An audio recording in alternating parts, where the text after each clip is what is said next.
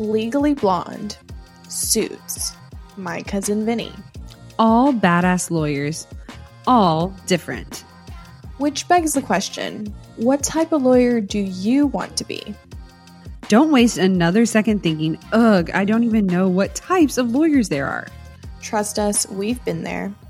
Let's put a stop to that once and for all. Go take the 90-second quiz from New Lawyer Now What coach Angela Vorpal to give yourself a clear picture of the best fit type law for you.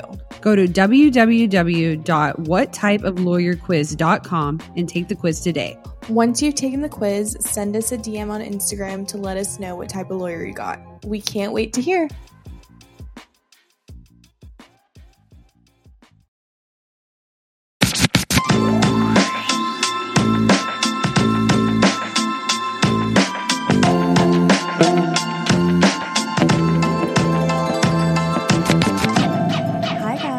Welcome back to the Ladies Who Law School podcast. I'm Sam. And I'm Haley. And we have a super exciting episode today. We recorded with New York City food lawyer Val Madamba. So we're just going to get into that. And yeah. We'll see you guys in a little bit. Hi. Hey there. How's it going? I'm well. How are you two?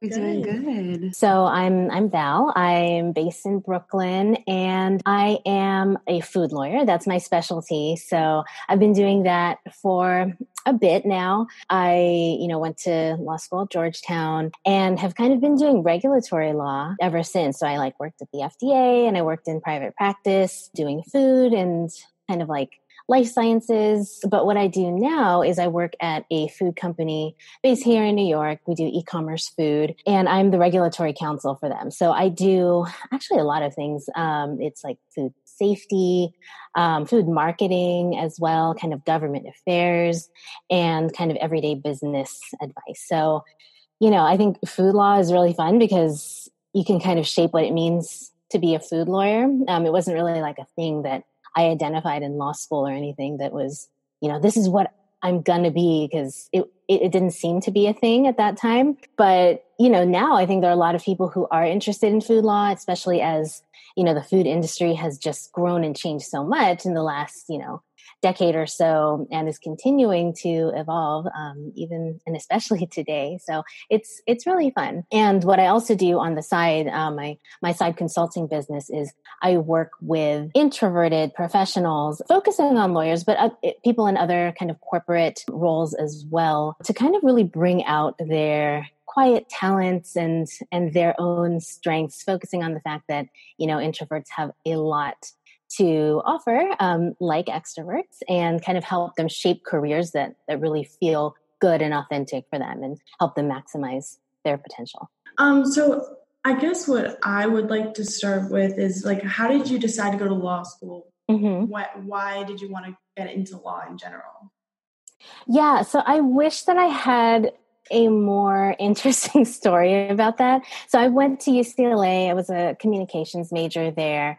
And I really, I wasn't going to be a journalist or anything. I studied mass communications and I didn't really know what to do with myself. I knew that I I was really into writing and I did well at it and I wanted to get better at that. But honestly, my boyfriend at the time, he went to law school and when he was a 1L, that was all we talked about. And I was like, I think I could be pretty okay at that. Yeah, for sure. It sounds pretty interesting. And, we'll just see where it takes me. Maybe I'm not going to be a practicing lawyer. We'll just see. But maybe that'll lead to a more writing-focused profession.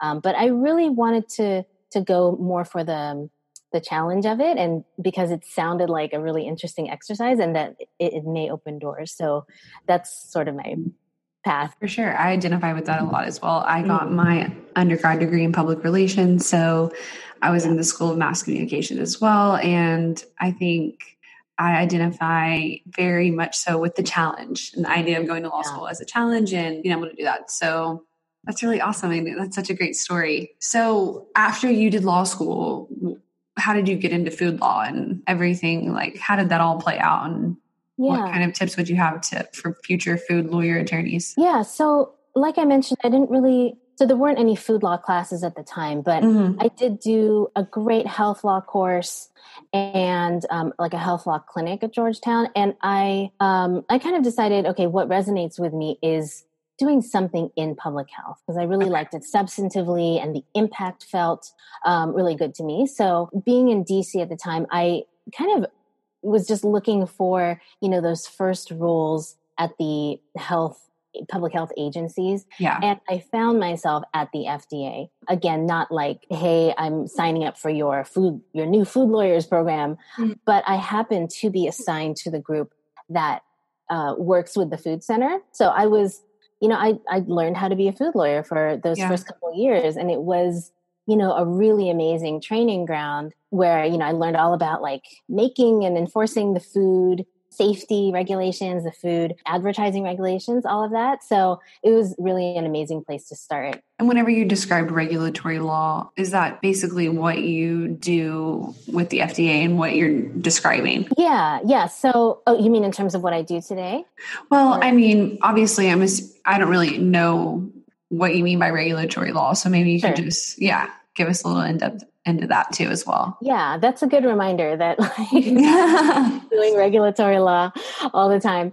In my case, so it's really about interpreting, right, the laws and regulations that are enforced by the FDA. And the ones that are most relevant, like I mentioned a little bit to the food industry, have to do with food safety. And they're pretty complex and it kind of depends on what your business model looks like.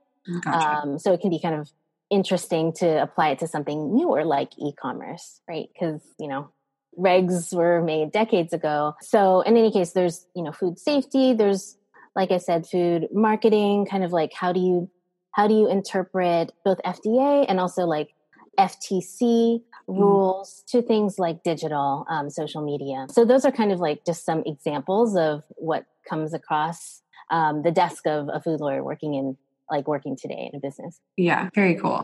I guess so. Going into your consulting that you do, I'm a super introverted person. Like starting the podcast was something that was kind of my breaking out of my shell. Yeah. So it really is interesting to me, like what you do and how did you start that? Like, how did you start thinking, okay, well, introvertness is something that a lot of law students and lawyers may deal with? Yeah.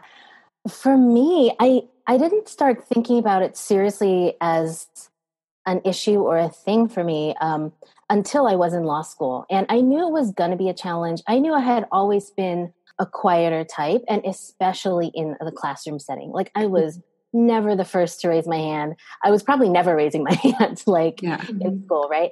And I think I was always on the more anxious side about like, oh geez, when am I going to be called on and what am I going to do when that happens? Yeah. And I'm probably going to like just faint or something. And that was like persistent for me. But in law school, as you know, it really comes to a head because of the way that we classically run law school classrooms. Yeah. And I think that, throughout law school and then, through the early and middle part of my career, I hadn't even questioned like the fact that if you're successful, we always think of the extrovert ideal and that's sort of standard, right?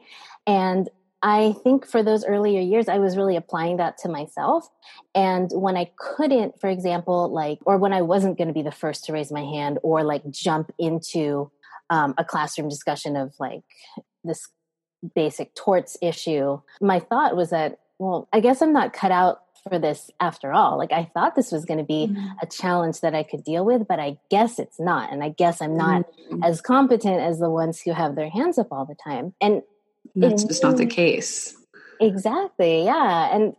And that's really what led me to, I think, a few years in to do more research and to think about, oh, okay, so I have this personality, this whole like trying to perform as an extrovert is just not going to work for me because I was exhausted.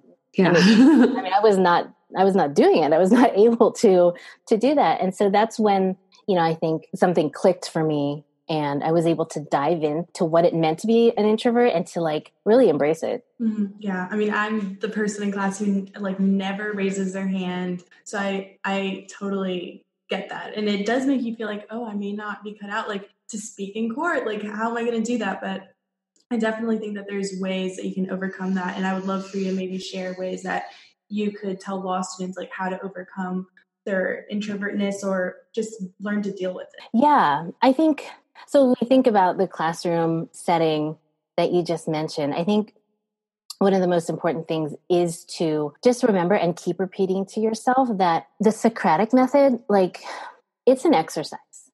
And your ability to kind of perform in the way that you're expected to there is not an indicator of how you're going to perform in real life, a courtroom setting or otherwise. Like, I'm not a litigator and I never expected to be one, but, you know, as a lawyer, you need to show up in all kinds of settings that you might dread as an introvert.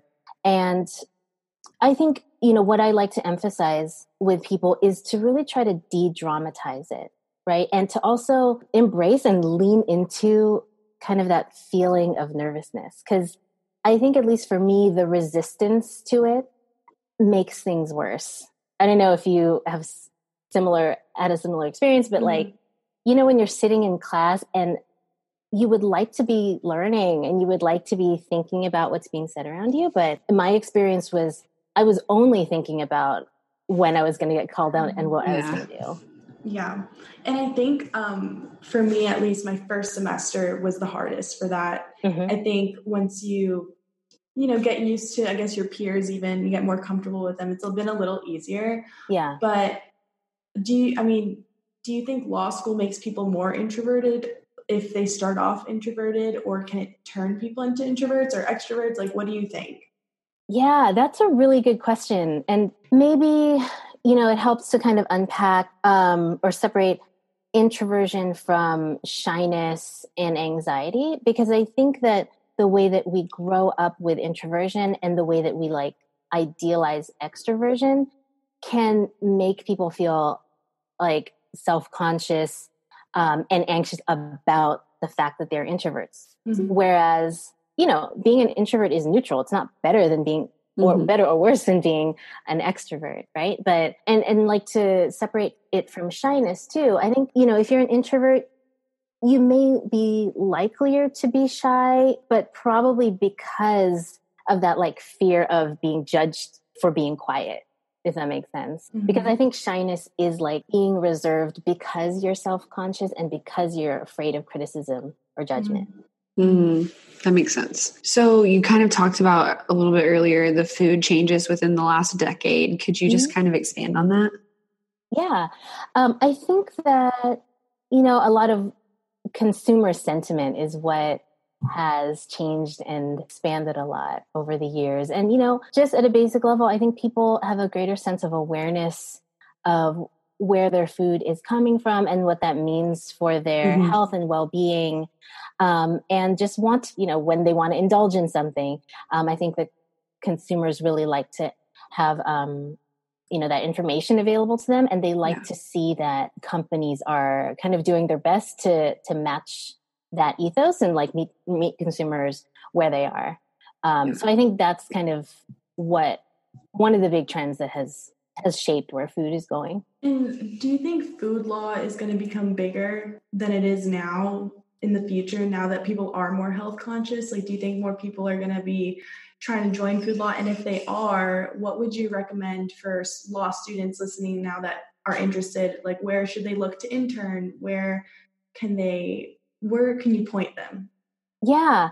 I think where I'd start is that there are so many ways to be a food lawyer. And, you know, if you're motivated by wanting to be a part of the industry, you can certainly do the kind of like really, I wouldn't say academic, but like very like food focused stuff like I do. So it's, you know, I mean, I'm reading food labels and packages and like actually looking at, you know, manufacturing processes. But if food is what you're about, like you could become, for example, like a supply chain expert. You can be a great transactional lawyer because we are going to rely on you to help us with those agreements as outside counsel. Litigation, of course, right? Like is significant Huge. in the food space. That's what I was going to say. I mean, right. Speaking of that change in the decade, like I think the litigation's only going to grow. Yeah, exactly. So I would just encourage people who are interested to think about it really broadly and to start from what they may have an interest in and marry that up with food law. Because if you want to be in the industry, we just need so many different kinds of expertise, whether it is litigation, transactional, or regulatory. Very cool. So why don't you tell us one thing that isn't on your LinkedIn resume or your resume? Like one thing that isn't on your LinkedIn, isn't on your resume, people might not know about you. Sure. This is usually not on my resume. I don't think it's on my LinkedIn, but after working in private practice for a bit, I took a year off to live in Spain, which was really fun. Very cool. And a lot of people were like, why? You're a lawyer already. You're already like working. Why would you do that? That's something you do like, earlier in undergrad. But I hadn't done that before. And I really just wanted to give myself that experience. I wanted to like learn Spanish for real. Yeah. And so I found a way to do it. There was a program where you could be a student, but you could also work. And I found this kind of amazing opportunity to work one-on-one with lawyers in Spain to do kind of like, it was like coaching. It was like one-on-one communications and language work, all in English. And, that was kind of like, perfect, right? You could stay connected to the law, but also have this, kind of create this really cool 1-year sabbatical. So that was amazing. And where in Spain did you go to? Madrid. Okay, awesome. Because about a year ago, I was in Sevilla and in Barcelona. So I really loved Spain.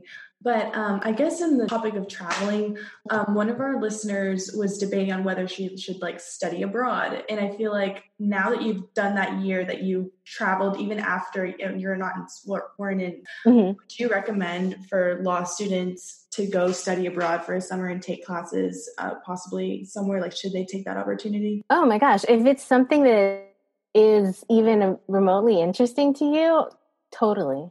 I mean, if it's available, it can only expand things for you, your experience. So absolutely. We also had another listener question, and it was more about the introvert topic, right? And she's wondering, so school in the fall may be on Zoom for a lot of law schools, and she considers herself an introvert, and she's really worried about like making friends. Like, how does she form these connections when she hasn't met any of her peers? Do you have any advice? Specifically in law school? I'm curious because I haven't actually had an experience with how classes are being run or like groups or anything. Like, so I'm curious from you first, what is being provided to you? Like how, I guess even technically, do you connect? Yeah, so we basically have meetings just like this one with our teachers. We've had anywhere from like 4 or 5 people to in a class to have like 100, 70 to 100 people in our class. And I think it can be one of those situations where you might find yourself really like in I don't want to say in the dark, but you can be really reserved on Zoom. So I think that might be one of her fears, is that she's going to miss out on this opportunity. Is she going to be able to bounce back and make friends, and how can she go about that? Yeah. So, first thing that I would keep in mind is that in terms of creating those connections and really making friends, like everyone is in the same boat, whether you're extrovert or introvert, like no matter how much you tend to talk, like it is about connection, and it is going to be challenging for all of us who are looking to make new connections, but like it is what it is. We all have kind of access to the same tools. And so once you're like in the room or on the Zoom meeting, just as an introvert, like remember the ways that you do thrive when you do communicate and connect. And introverts like tend to be really great at one-on-one communications and often are really great listeners. And so that's one of the things that I think can make introverts feel kind of overwhelmed in a meeting situation where they hear ideas just like flying, and you're like, why, how are people even having ideas? And so that's one of the things that I think can make introverts feel kind of overwhelmed in a meeting situation where they hear ideas just like flying, and you're like, why, how are people even having ideas right now? Thoughts, and like where I'm just trying to catch up. And so when you're on a Zoom meeting, it is, I'd say again, embrace the fact that as an introvert, you likely need that time to take things in, and you should really give yourself that space. And, one of the thoughts that I over time learned to cultivate and repeat for myself is that it is okay to take it in. It is okay to give myself that space, because I do my best when I listen actively. And then I do try to, it's not like an excuse to just kind of be in the back row forever. I mean, I want to contribute, but I know that the way that I tend to contribute is like by absorbing everything and then, asking a question, which is usually something that maybe someone hasn't thought of yet, or pointing something out that's from a different perspective. Just because I've been listening and noticing everything. And that's just something I think introverts tend to do. So I'd say on Zoom, like, just experiment with that and know that, even if you're not talking the most, like, you have a way to influence and to contribute and to be noticed, and kind of let that help you sail through it. Yeah, that's great advice. Yeah, I was about to say that's really good advice, because I can only imagine, as someone who's starting out their first semester of law school, on an online Zoom class can be really intimidating. So, yeah. And I think also because now when you speak up, you're being watched by everyone. In class, it's like, okay, no one's going to be staring at you usually if you're sitting in the back row. Oh yeah. I just think it's going to be different for a lot of people. And I think you just have to learn to deal with it. And also, like, there's like group messages where they can talk, and maybe she can reach out to some people that she thinks she might be friends with. But I know it's hard to do that. You're like you're the person who reaches out more than you. But I like the advice that you gave, that it's okay to take it in and take a second and evaluate your situation. Like, don't be afraid to be quiet or shy. I do consider myself an extrovert, so I'm kind of the one who talks a lot, and sometimes silence is something I've had to grow to appreciate. So, either way, don't be afraid to fill that silence if you're an introvert, Yeah. Do you have any general law school tips, like things that you would want your younger self to know before you started law school? We'll be right back. Hey guys, we want to take a moment to talk about something that has been a game changer for us busy lawyers: Audible. Yes, Audible has been our go-to platform for incredible audiobooks, offering an extensive library of thrillers, nonfiction, autobiographies, and mysteries. And guess what? We've got a special treat for you. Audible is offering a free trial to our listeners, and all you need to do is check the link in the show notes. It's the perfect opportunity to experience the magic of audiobooks without spending a dime. Speaking of thrillers, I know you are currently hooked on Never Lie by Frida McFadden. Samantha, can you tell us a little bit about it? Absolutely. The twists and turns in Never Lie have kept me on the edge of my seat during the workday, and even when I'm on my daily walks. It's like having a suspenseful companion wherever I go. And for those looking for some financial wisdom, I have been engrossed in My Money, My Way by Kamuku Love. It's packed with practical advice on managing finances, perfect for anyone trying to navigate the complexities of money management. What we love most is the flexibility Audible offers. As lawyers, our schedules can be unpredictable, but with Audible, we can enjoy our favorite books on the go, whether we're stuck in traffic, hitting the gym, or waiting for a court hearing. So, if you're ready to embark on a literary journey and discover the joys of audiobooks, click the link in the show notes to start your free trial with Audible. Trust us, you won't want to miss out on this fantastic offer.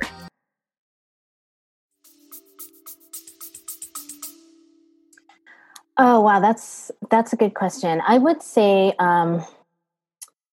I wish that I had been more disciplined. And that's probably like not a surprise. Like it's just so tough. Like again, just relating back to what we were talking about before in introversion, I was just so caught up in meeting a certain standard.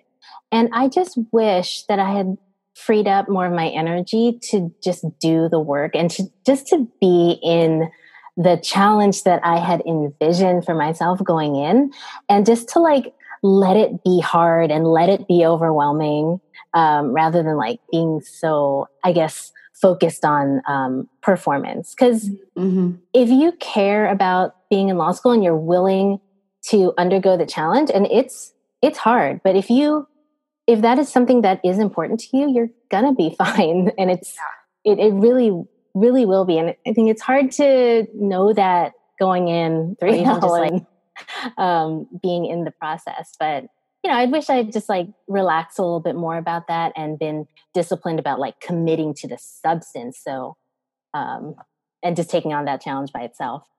Yeah. I even think that sometimes I'm just for myself in my past semester of making sure that you learn the substance rather than worrying about getting called on. So I totally get it. Yeah. I think and that's a great point. What were you saying? Sorry, I was just going to say, that's a great point. To remember that like, it's not just introverts who get psyched out by cold calling. I mean, it's kind of a horrible experience if you look at it that way. And it's just like, it's a very unique experience too, because it doesn't happen anywhere else. And you're like, why are we doing this? But, we always have a choice to remember that like everyone's going through it, and you're not going to die after it's over. Yeah. I mean, I have to just constantly remind myself that if I make a fool of myself, no one's going to remember, most likely, because they're just as nervous about to get called on that they probably didn't even listen to me. And telling myself that has made me more comfortable speaking in class. But and just like you said before, it's no representation of how you're going to be in the courtroom or on a test or in your brief or your memo. So it's just one tiny piece of the puzzle. I think that's how I always have to think of it, because I know, just like you were saying, it can be overwhelming and you can really consume yourself and worrying and about being called on and everything like that. So definitely. Did you have a favorite subject in law school? My favorite subjects tended to be my favorites because I love the professors. And so again, I like can't escape this topic, but I loved torts because, I mean, first of all, torts are kind of fun because, they're like pretty easy to understand the situations, right? Yeah. But the professor was just like, he never cold called, and he was just captivating. So it was almost like this cinematic experience where I knew I didn't have to worry about getting called on, but that I was going to get so much out of it because he was just on display, and like his mind, right? I was just like entranced. So that's why I loved torts. Yeah. And I find that really ironic that he didn't cold call. And of course you're like, I love that class. I didn't have to worry. So yeah.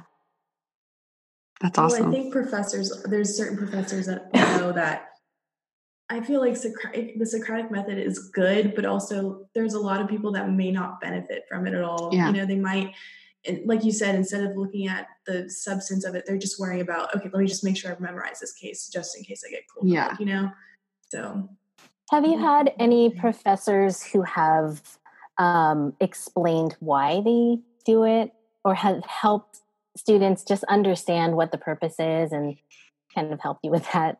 Well, I think they haven't. Okay, I don't think specific professors have explained why they do it, but I think our school has pretty much. So we're prepared, so we get the work done and we show up to class and we can show the teacher that we're engaged. But I don't know. Sometimes I feel that in classes where I'm not getting cold called on, I am more attentive. I'm not so stressed. So I don't know. Do you know why school do it? It is, it's an old school method, and it, started out with our oldest institutions. And the Socratic method on its own is a form of inquiry and exploration, right? Like outside of law school, it goes back to Socrates, right? So it has its place for sure. And I do think it has some value, but I think that, it is important if you're going to be an educator to help your students understand why you would choose to continue using it. And I think, to help them understand, again, that it is only an exercise. So if you commit to the exercise and you're really in it, you can kind of like depersonalize it and get what you get out of it. And it's not, like you said, it's not certainly not the only way to learn.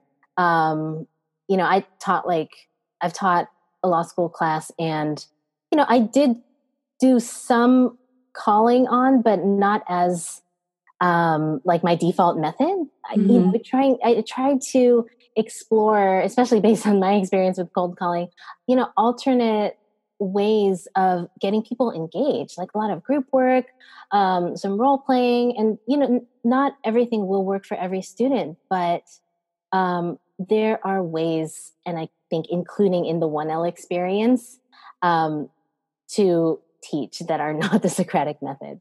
Mm-hmm.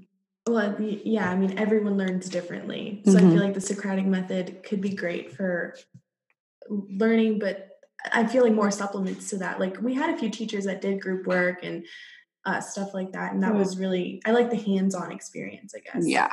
Yeah. What class did you teach? I taught food law. Very cool. Yeah. Perfect. So where do you live now? Where do I live now? Yeah. Oh, I live in Brooklyn. Very cool. Very cool. So you went to undergrad at UCLA and then you went to law school after that? I just took a year off I was living, in California with my folks and I was working in a call center at a newspaper. Yeah. And that's like when I decided to go to law school. Okay, very cool. And then you moved across the country and went to Georgetown. So what was that like? Oh my gosh, I hadn't spent much time on the East Coast at all. And DC it's so great. But, it was definitely culture shock in a way that I hadn't experienced. And, over my years living there, it's such a special culture in DC because of the kind of work that people tend to do. So on one hand, it was like this crazy immersive experience where I couldn't get away from the kind of work that I did.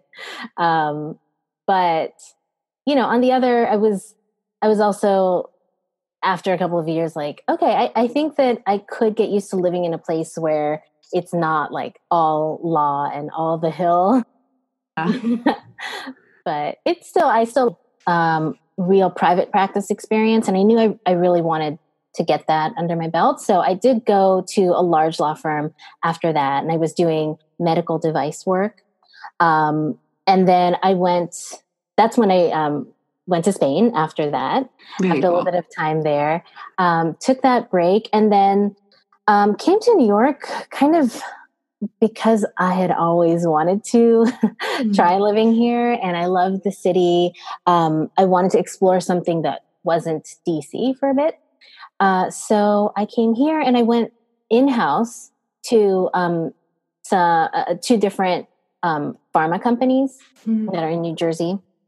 And so I spent a couple of years there, and after a while, I had learned a lot about like everything that the FDA regulates. So I was feeling like, okay, I'm getting better at this. I feel like I know it, but like I felt like where my heart was in the food industry, because it resonates with me so much, and I have always like just been a food person like forever. And when I heard about this opportunity to kind of work with a young company and kind of establish a lot of the regulatory piece, I just kind of jumped on that, and I really wanted to get back into food, like I said. So I've been here for a couple of years, and it's been a great fit. And what are some of your favorite things to do in New York? We pretty much ask everybody that, because I love New York and I'm always looking for new things when I visit. So what are your like top 3 favorite things to do? Okay, so it's so sad right now because I just miss the restaurants so much. I mean, I think everyone does, right? Yeah. But that's something that drew me to New York. Of course, the food scene, right? Yeah. Like I literally dream about it. Yeah. Yeah. And just like even my neighborhood spots that aren't like the best places, but they're like my places. Mm-hmm. So I think that's something everyone's going through. But for New York, I would say just exploring the food scene, like top to bottom. Yeah. That's one favorite. I'm trying to think of original things, but like I'm not feeling especially original.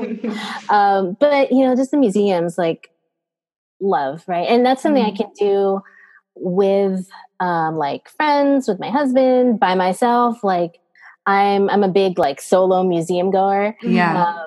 So I love that, and I think they're all kind of closed. The ones that, of course. So this can be for later too, and I'm sure it's hard because you haven't been able to get out and do your favorite things. So yeah, and I would say, okay, so again, I love just like kind of the buzz and energy of New York. I think that's one of the big things that draws people here in general, and I just loved spending weekends like in a coffee shop and just like me and my book, or I just go with a friend or whatever. And just like being around that kind of energy is definitely in the top of my list. So I feel like it's energizing. Yeah, that's like the New York feel, the hustle and bustle. People like that. That's awesome. For sure. So do you feel like New York is your home forever? That's a good question. It's kind of, I don't know, maybe it's a great city. You know, my husband's from Sweden, and so he's lived here for a couple of years now.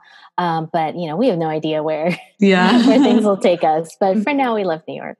Well, we would love for you to just plug all your info, your website, tell them where everyone can find you. And Yeah. I mean, the best way to find me from my consulting work is at quietadvocate.com. I am always open to, you know, for hearing from anyone who's interested in chatting. So find me there, and otherwise on LinkedIn, just find me Valerie Madamba. Perfect. Awesome. Thank you so much, Val. This was really great. Thank you guys so much. Same here. And congrats on finishing 1L. Thank you. Thank you guys so much for listening. Make sure to follow us on Ladies Who Law School podcast on Instagram, and also follow us on our Facebook, and you can find our Facebook group there as well. If you've ordered merch, it'll come. We've been working with our third-party print provider, and they've told us that everything should be shipped out by next week, but if you have any issues with your order, just reach out to ladieswholawschool@gmail.com. But anyway, we will see you guys next week. Bye.